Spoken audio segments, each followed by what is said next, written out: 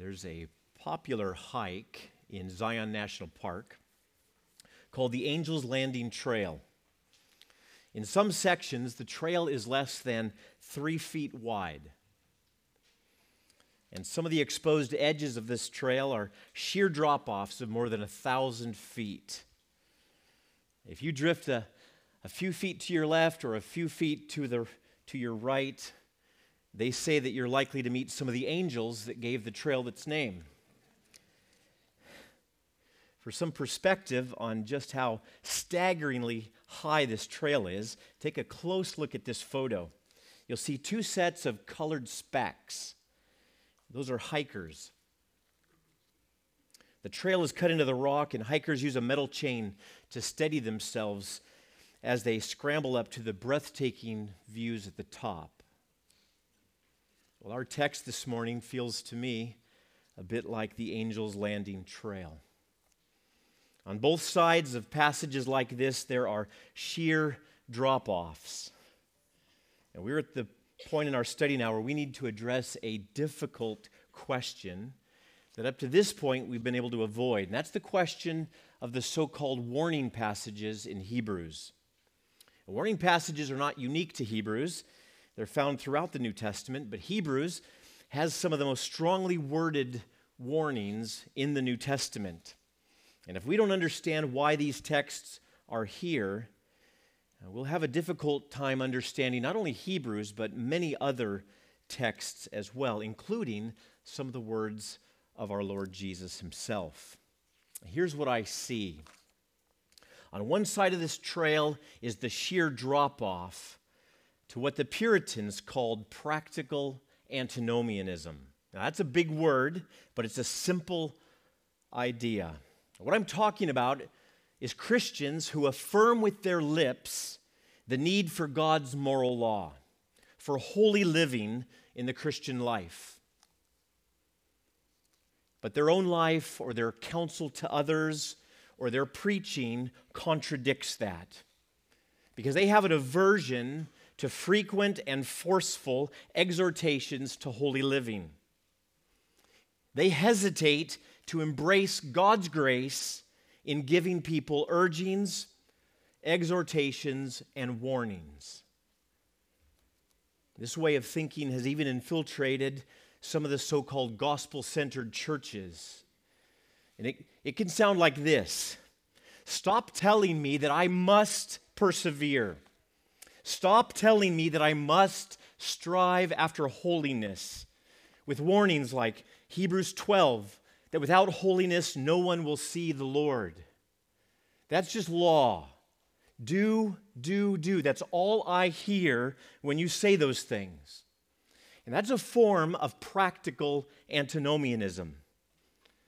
The practical antinomian is the hiker who's quick to tell the rest of the group that sign over there, the one that says, "Don't wander off the trail or you'll die," well, that sign is not the thing that's going to save you, which of course is true, but it completely misses the gracious intention of the one who posted the sign. Now, there's much truth in what the practical antinomian says, so don't throw the baby out with the bathwater.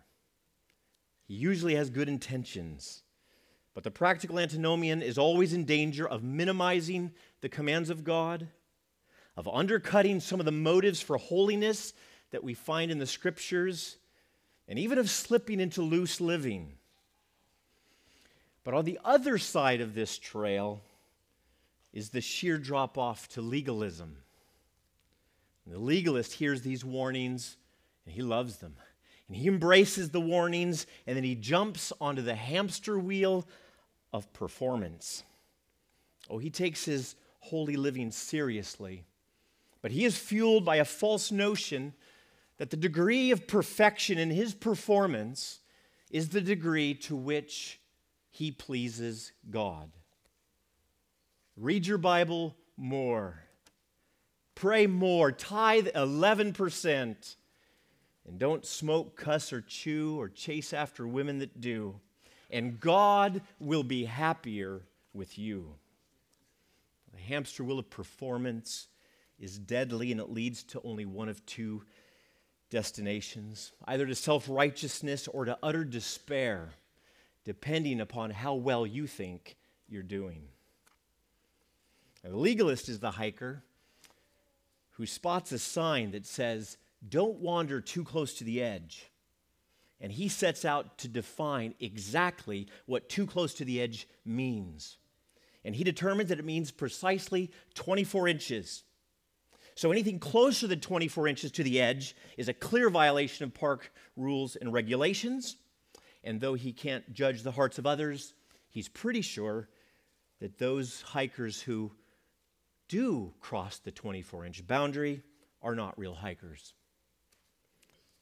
So, as we come to the first of the warning passages in Hebrews, we need to be alert. There are dangers on either side of this narrow trail. We want to take the warning seriously, but we must take care not to slip into practical antinomianism on the one hand or into legalism on the other. Before we go to the text, though, let's recap chapter 1. The author of Hebrews is writing to struggling Christians, and he is encouraging them to persevere, to stand firm, and not to drift away from the faith. And he does that primarily by using his pen to shine forth the glory and the majesty of the Son of God. That's key. His primary method of motivating these struggling believers is not the warnings, where we're going to spend most of our morning together. Rather, the author is urging them to lift their eyes and look to Jesus, because Jesus is the one through whom God has spoken with finality in these last days. Jesus is the one who God declared the heir of all things. Jesus is the one who created out of nothing the world and everything in it. Jesus is God the Son, the effulgence of the glory of God and the exact imprint of God's nature.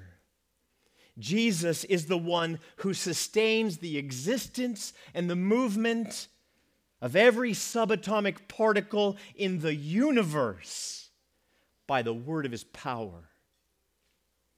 The author is urging these believers to look to the one who made purification for their sins and who now sits highly exalted at the right hand of the majesty on high. That is the picture this author paints of Jesus in just the first 4 verses of this book. He is shining forth the glory and the majesty of the Son of God and urging Christians to look and to listen to what God has revealed through him. The emphasis should be very clear. In verses 4 to 14, then the author advances his argument. If it wasn't already clear, he now declares that the name of Jesus is infinitely greater than the name of angels. And he proves that by stringing together 7 Old Testament pearls. From Psalm 2 and 2 Samuel 7, he shows that God crowns Jesus, not angels, with the royal title of Son. From Deuteronomy 32, he shows that God demands that even the angels must worship his Son. And for a fiercely monotheistic people like the Jews, the implications of that is crystal clear. God alone is to be worshiped. So if God is ordering creatures to worship Jesus, then Jesus must be God, yet somehow distinct from the Father. From Psalm 104, the author shows that God made angels to be his servants and to do his bidding. In contrast, he shows in Psalm 45 that Jesus is not a mere servant, but reigns from high upon a throne that will last forever and ever and ever. And then from Psalm 102, he again shows that Jesus is the creator of all things. And from the 7th Old Testament pearl, Psalm 110, he shows that Jesus is now sitting on the right hand of the majesty on high, reigning with absolute authority as the necks of his enemies are being crushed under his foot. That is Jesus in his exaltation, and that is the glory and the majesty that the author of this letter is calling you to behold. He wants you to see that because it is only in Jesus that you, struggling Christian, can find a high priest willing and able to sympathize with your weaknesses and to make purifications once for all for your sins.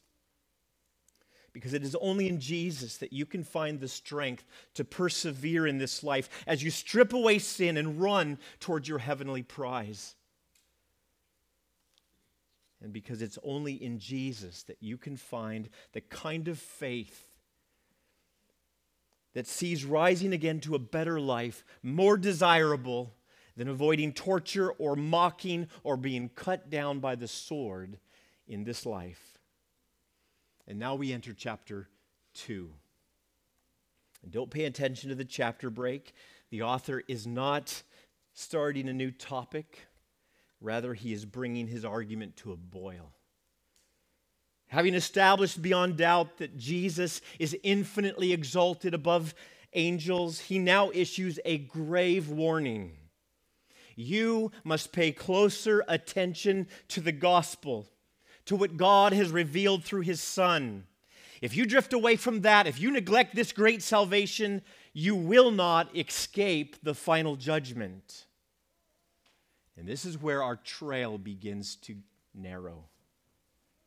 We now face the question of these warning passages. There are 5 of them in this letter. Although different scholars divide them up different ways.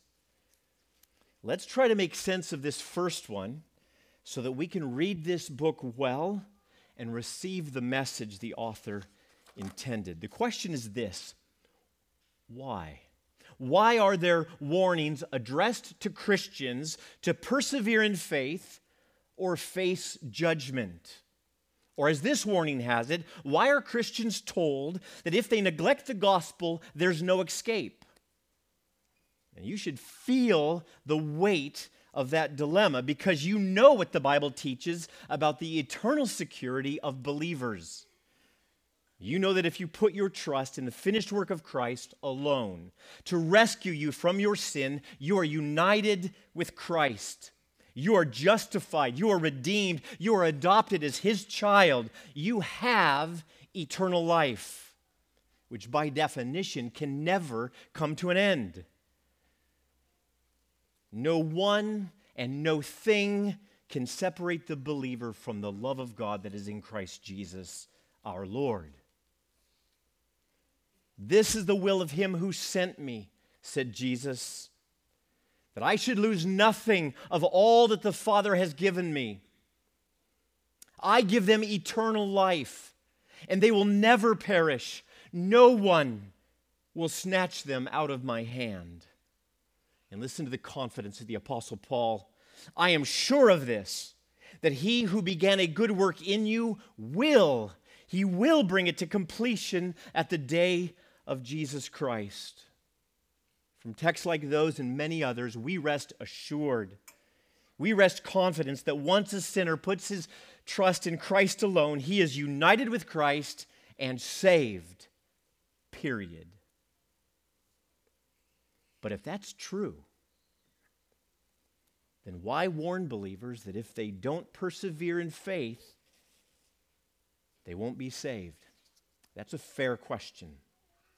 Spurgeon frames the problem like this: if Christians can fall away and cease to be Christians, they cannot be renewed again to repentance. Now he's speaking about a different warning text that we won't come to for probably another 6 months, but he's asking about the question, the word if. If Christians can fall away. But, says one, you say they cannot fall away. What is the use of putting this if in? Like a bugbear to frighten children? Or like a ghost that can have no existence? My learned friend, who art thou that repliest against God? If God has put it in, He has put it in for wise reasons and for excellent purposes. Well, God has indeed wise reasons and excellent purposes for warning passages like this. Let me suggest 5. Wise reason number 1.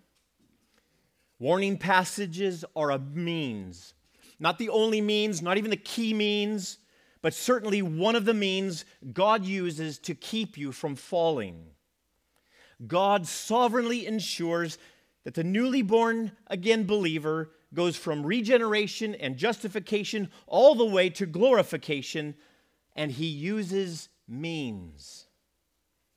He may have used a fumbling friend to share the gospel with you, and the power of His word, spoken through that feeble-voiced friend, breathed life into a man dead in his sins. It's a silly charge that some make against the Calvinists. They say, why evangelize? If all who will be saved were predestined, then they're going to be saved whether we evangelize them or not. And that is a silly charge precisely because God uses means in the saving of souls. So we respond to those accusations by affirming, how are they to believe in Him of whom they have never heard? And how are they to hear without someone preaching? And how are they to preach unless they are sent? God uses means to accomplish His will. And oh, what a joy to be used by Him for that end. And further, one of the means He uses to keep His elect from falling away is warning passages like this. The sign on the Angel's Landing Trail says, don't wander off the path. That is not an irrelevant sign to the hikers. It must be heeded. It is wise and excellent in its purposes. It is designed to keep you from falling. Here's Spurgeon again. O Christian, this warning is put in to keep thee from falling away. God preserves His children from falling away, but He keeps them by the use of means. And one of these is the terror of the law, showing them what would happen if they were to fall away. There's a deep precipice. What is the best way to keep anyone from going down there? Why? To tell him that if he did, he would inevitably be dashed to pieces. So wise reason number 1, warning passages are a means that God uses to keep you, believer, from falling away. Wise reason number 2. Warning passages are a means of leading the believer to a greater dependence upon God. I hope you'll all agree with this statement. If you were able to fall away, to lose your salvation, you most certainly would have. If you know that to be true, then where must you put your trust and keep your trust so that you don't fall?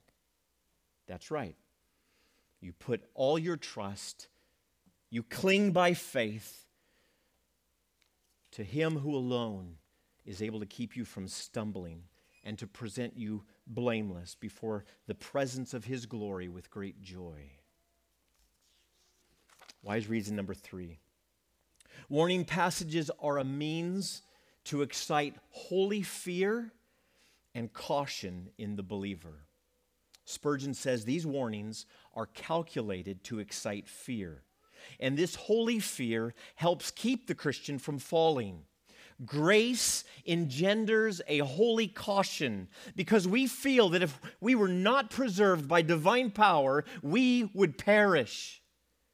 Take care then, Christian, for this warning is a caution. Now that idea is quite controversial. I've read well-known theologians that thumb their nose at the very suggestion that fear has any role as a motive for holiness. Well, the author of Hebrews doesn't think so. In addition to the 5 warning passages, listen to what he says in chapter 4, verse 1. Therefore, while the promise of entering his rest still stands, let us fear, lest any of you should seem to have failed to reach it. A holy fear is a valid motivation, so let these warning passages do their work in your heart of stirring up the gracious affection of holy fear. Wise reason number 4. Warning passages are a means to excite gratitude for the one who saved you from falling, the one who is saving you from falling, and the one who will safely bring you home in the end. Spurgeon has an odd illustration for this one. Some of you might not like it. He says, suppose you say to your little boy, don't you know, Tommy, that if I were not to give you your dinner or your supper, that you would die? Now that's the warning. There is nobody else to give Tommy his dinner or his supper. What then? Does the child think that you're not going to give him his dinner and supper? He knows you will, and he is grateful to you for them. And that's the way we are to read these warnings, as a grave glimpse into the consequences of falling, and yet knowing confidently that your God will keep you from falling. That stirs up gratitude within your heart. You're hiking Angel's Landing, and I know I run the risk of overusing this illustration. It breaks down at a point. It's just a human illustration. But this time it's in the dead of night. It's pitch black, and not even a lantern can be seen down on the canyon floor. You're disoriented, and you have no idea of the mortal dangers that are immediately to your left or to your right. So you cling to the chain as you scramble to the top. You read and you heed the warnings, and you are immensely grateful for all of their instruction and for all of their warnings because they are wise and they are excellent. You don't begrudge them because you know that they are a means of preserving your life. Wise reason number 5. Warning passages are meant to stir within you a concern and a compassion for those who are speeding headlong to their eternal destruction. It is appointed for man to die once, and after that comes judgment. That's another warning. But for the believer, knowing that judgment is coming excites within them a holy concern and a holy compassion for all the souls around them that are barreling unprepared toward the day of judgment. So those are the 5 wise reasons for warning passages. There are others, but those we'll have to do. So as you read the scriptures and come to these warnings, please remember that you are on a narrow trail. Don't downplay them or dismiss them like the practical antinomian. Let them do the work in your heart. Let them motivate you to persevere in faith. That's what they're for. But never look to them or to your performance in obeying them to somehow improve your standing before God. That's what the legalist does with them. So, I just spent half the sermon on the introduction. And I did that because I really want you to understand why these warnings are in the scriptures. If you get clarity on that, you'll have a much easier time understanding Hebrews and many other New Testament texts. But now let's walk to the first 2.5 verses of this chapter, and I'll make some brief comments as we go. First, there is a call. Verse 1, therefore. And you know that word tells you right away that this is the point that the argument up to this point has led up to. Jesus is infinitely superior to angels. Therefore, here's what I'm calling you to do. we must pay closer attention. Now, it is no mistake that the author switches to the pronoun we. Without trying to prove it earlier, I said that this warning passage is addressed to believers. Now, I have 3 reasons I believe that that's the case. First, this section we're in is the point. It's the inference of all that has been said before it. So unless the author indicates a clear shift in who he's addressing, it just makes sense that he's addressing the same people the rest of the letter is addressed to, namely struggling Christians. Number 2, the author assumes that his readers understand a lot of things about the Old Covenant.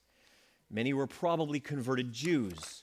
Throughout the letter, the author emphasizes the reality that they are no longer under the Old Covenant, which tells me that these are New Covenant believers.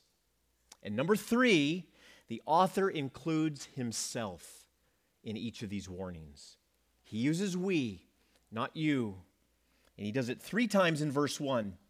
Therefore, we must pay closer attention to what we have heard, lest we drift away from it. And he does it another 3 times in verse 3. How shall we escape if we neglect such a great salvation? It was declared at first by the Lord, and it was attested to us. Oh, okay, it wasn't a we. It was attested to us by those who heard. So for those reasons, I am convinced that these warnings are addressed to Christians. Now here's the call. We must pay closer attention. The word translated pay attention has a wide range of meaning. The New Testament uses it to express everything from giving attention to being devoted to being addicted to. Remember the qualifications for deacon that Paul gives in 1 Timothy 3? He says, deacons likewise must be dignified, not double-tongued, not addicted to much wine. That word addicted is the same word translated here as pay attention. Now, be addicted wouldn't be a great way of translating this, but it does capture something of the intensity with which you must give attention to what you have heard. The call is to pay attention. It's like that little paper instruction sheet that you get with your new power tool, like a Sawzall. And the first thing it tells you is what? Read the instructions.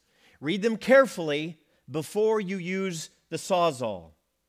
And then the paper uses little warning symbols and exclamation marks and little faces with X's for eyes. It is urging you to pay much closer attention because electrocution or even death can result from the improper use of your Sawzall. Well, that is the kind of attention the author is urging here. And to what are you to give that kind of serious attention? We're still in verse 1. Pay attention to what you have heard. And what that is defined in verse 3. It is the great salvation, or in a word, it is the gospel. You must pay much closer attention to the gospel. That's the call. Now, what's the purpose or the reason for that call? The answer is in the second half of verse 1. Pay attention to the gospel, lest we drift away from it. Now, that's probably a nautical term, like a boat slipping anchor, floating away from the safety of the harbor, and drifting out into the dangers at sea. So the purpose of the call is to pay attention so you won't drift away from the gospel. Indeed, the gospel, as you know, is of first importance. It is of primary importance. The core of it is that Christ died for sins, that he was buried, and that he was raised on the third day. That little definition comes directly from 1 Corinthians 15. And that passage also makes a very important point and gives us insight into the salvation of believers. It says the gospel is for salvation, past, present, and future. And this is important for understanding these warnings. It is the gospel received by the believers. That is, they were saved. It is the gospel in which believers stand. That's present tense and continuous. And it is the gospel by which believers are being saved. That is present tense with a future completion. So if someone asks you, are you saved? You can smile and say, yes, I was saved. I am being saved. And by God's grace, I will be saved. I point that out because future salvation is what is in view in these warning passages. Remember, they're one of the means God uses to preserve his people. That is, to preserve or keep them for their future salvation so that they will be saved. So the call is to pay much closer attention to the gospel, and the purpose of the call is so that you will not drift away. In verses 2 to 4, the author gives his entire argument in a nutshell. And this is the explanation. His argument is an argument from the lesser to the greater. What is true in lesser things applies in even greater measure to greater things. If I get hurt driving my car into a brick wall at 10 miles an hour, I'll get even more hurt if I drive it into the brick wall at 50 miles an hour. That's the argument from lesser to greater. And apparently, it was common for Jewish rabbis to use that line of reasoning. So the readers here would probably be accustomed to that way of thinking. Now, here's the lesser side of his argument. Verse 2. For since the message declared by angels proved to be reliable, and every transgression or disobedience received a just retribution, pause. The author here is calling attention to the fact that angels were involved in declaring the law on Mount Sinai. Now, if you've read Exodus 19 to 23 or so, you'll know that that is not explicit in the text. However, there are hints of it in passages like Deuteronomy 33 and Psalm 68. On the basis of those texts, the Jews formed a tradition that angels were involved in the giving of the law. But it's not just a tradition. Stephen mentions this in his sermon that he preached just prior to his martyrdom in Acts 7. And Paul mentions it explicitly in his letter to the Galatians, Galatians 3. The point is that the Mosaic law was declared in some sense by angels, and it proved reliable. That is, every act of disobedience, every refusal to heed the law of God earned a just punishment. For example, God said, "You shall keep my statutes and my rules and do none of these abominations, lest the land vomit you out when you make it unclean." And that's exactly what happened. It proved reliable. When Israel refused to heed God's gracious warnings, she received the just punishment for her disobedience. God had declared to her through mere servants like angels. That's the lesser side of the argument. If that was the case, how much worse then will it be for those who refuse to heed God's final word, declared not by angels, but by his highly exalted Son? And the answer to that question comes in the form of a rhetorical question. Verse 3, how shall we escape if we neglect such a great salvation? Answer, you won't. You will not escape if you neglect such a great salvation. That's why we call this a warning passage. Now, let me bring this to a close by saying a word about what it means to neglect such a great salvation. You now know how to read warning passages. You now have heard the warning. You know the consequence of not heeding the warning. But what exactly is it that you are neglecting? What is so wicked that will leave you without escape on the day of judgment? The answer might surprise you. You see it in a story Jesus told in Matthew chapter 22. He said, "The kingdom of heaven may be compared to a king who gave a wedding feast for his son. And he sent his servants to call those who were invited to the wedding feast, but they would not come. Again, he sent other servants, saying, 'Tell those who are invited, see, I have prepared my dinner. My oxen and my fat calves have been slaughtered, and everything is ready. Come to the wedding feast.'" Pay close attention to what is being asked of these people.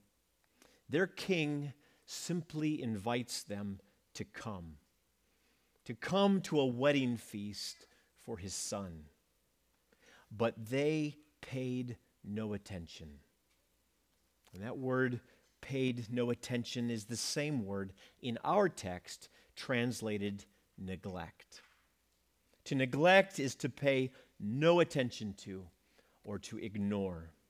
They paid no attention and went off, one to his farm, another to his business, while the rest seized his servants, treated them shamefully, and killed them.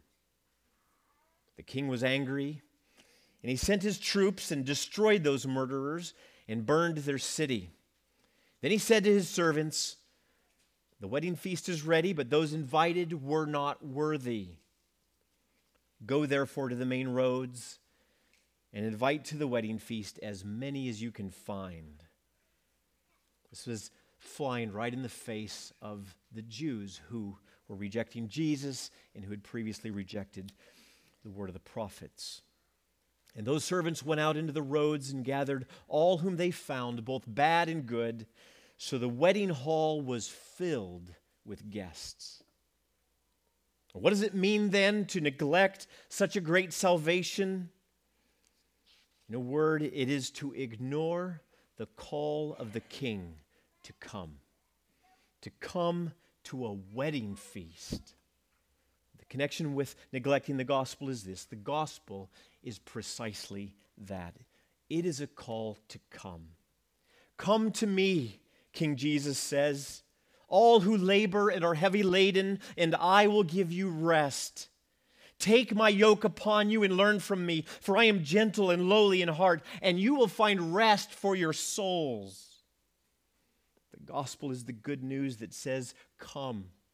Everyone who thirsts, come to the waters. And he who has no money, come, buy and eat. Come buy wine and milk without money and without price. Why do you spend your money for that which is not bread, and your labor for that which does not satisfy? Listen diligently to me." Did you hear that? It's a call to pay much closer attention. "Listen diligently to me and eat what is good, and delight yourselves in rich food. Incline your ear and come to me. Hear that your soul may live." And that, I believe, is the key. That's the key motive for holiness. It is the call issued by a loving king to come and feast with him at his table. Nothing could be more irrational than to ignore that call. It's not only irrational, these warning texts tell you it is suicidal to neglect such a great salvation. You will not escape. So, brothers and sisters, for the preservation of your souls, heed the warning signs posted on the trail. Do not neglect such a great salvation. Let me pray for you. Father in heaven, we do want to take these warning passages seriously. And Father, we want to not slide off this trail on one side or the other, but we do want to be earnest as we heed the warnings that you have so graciously given to us Oh, Father, may they kindle within us gratitude. May they give us a holy compassion and a holy care for those around us who are barreling toward their destruction. And Father, may we see clearly that these are gracious means that you use to preserve your people. Father, thank you for your word this morning. I pray that it would go forth and that it would accomplish exactly what you will. I know you will do that. I pray this in the name of your Son, Jesus. Amen.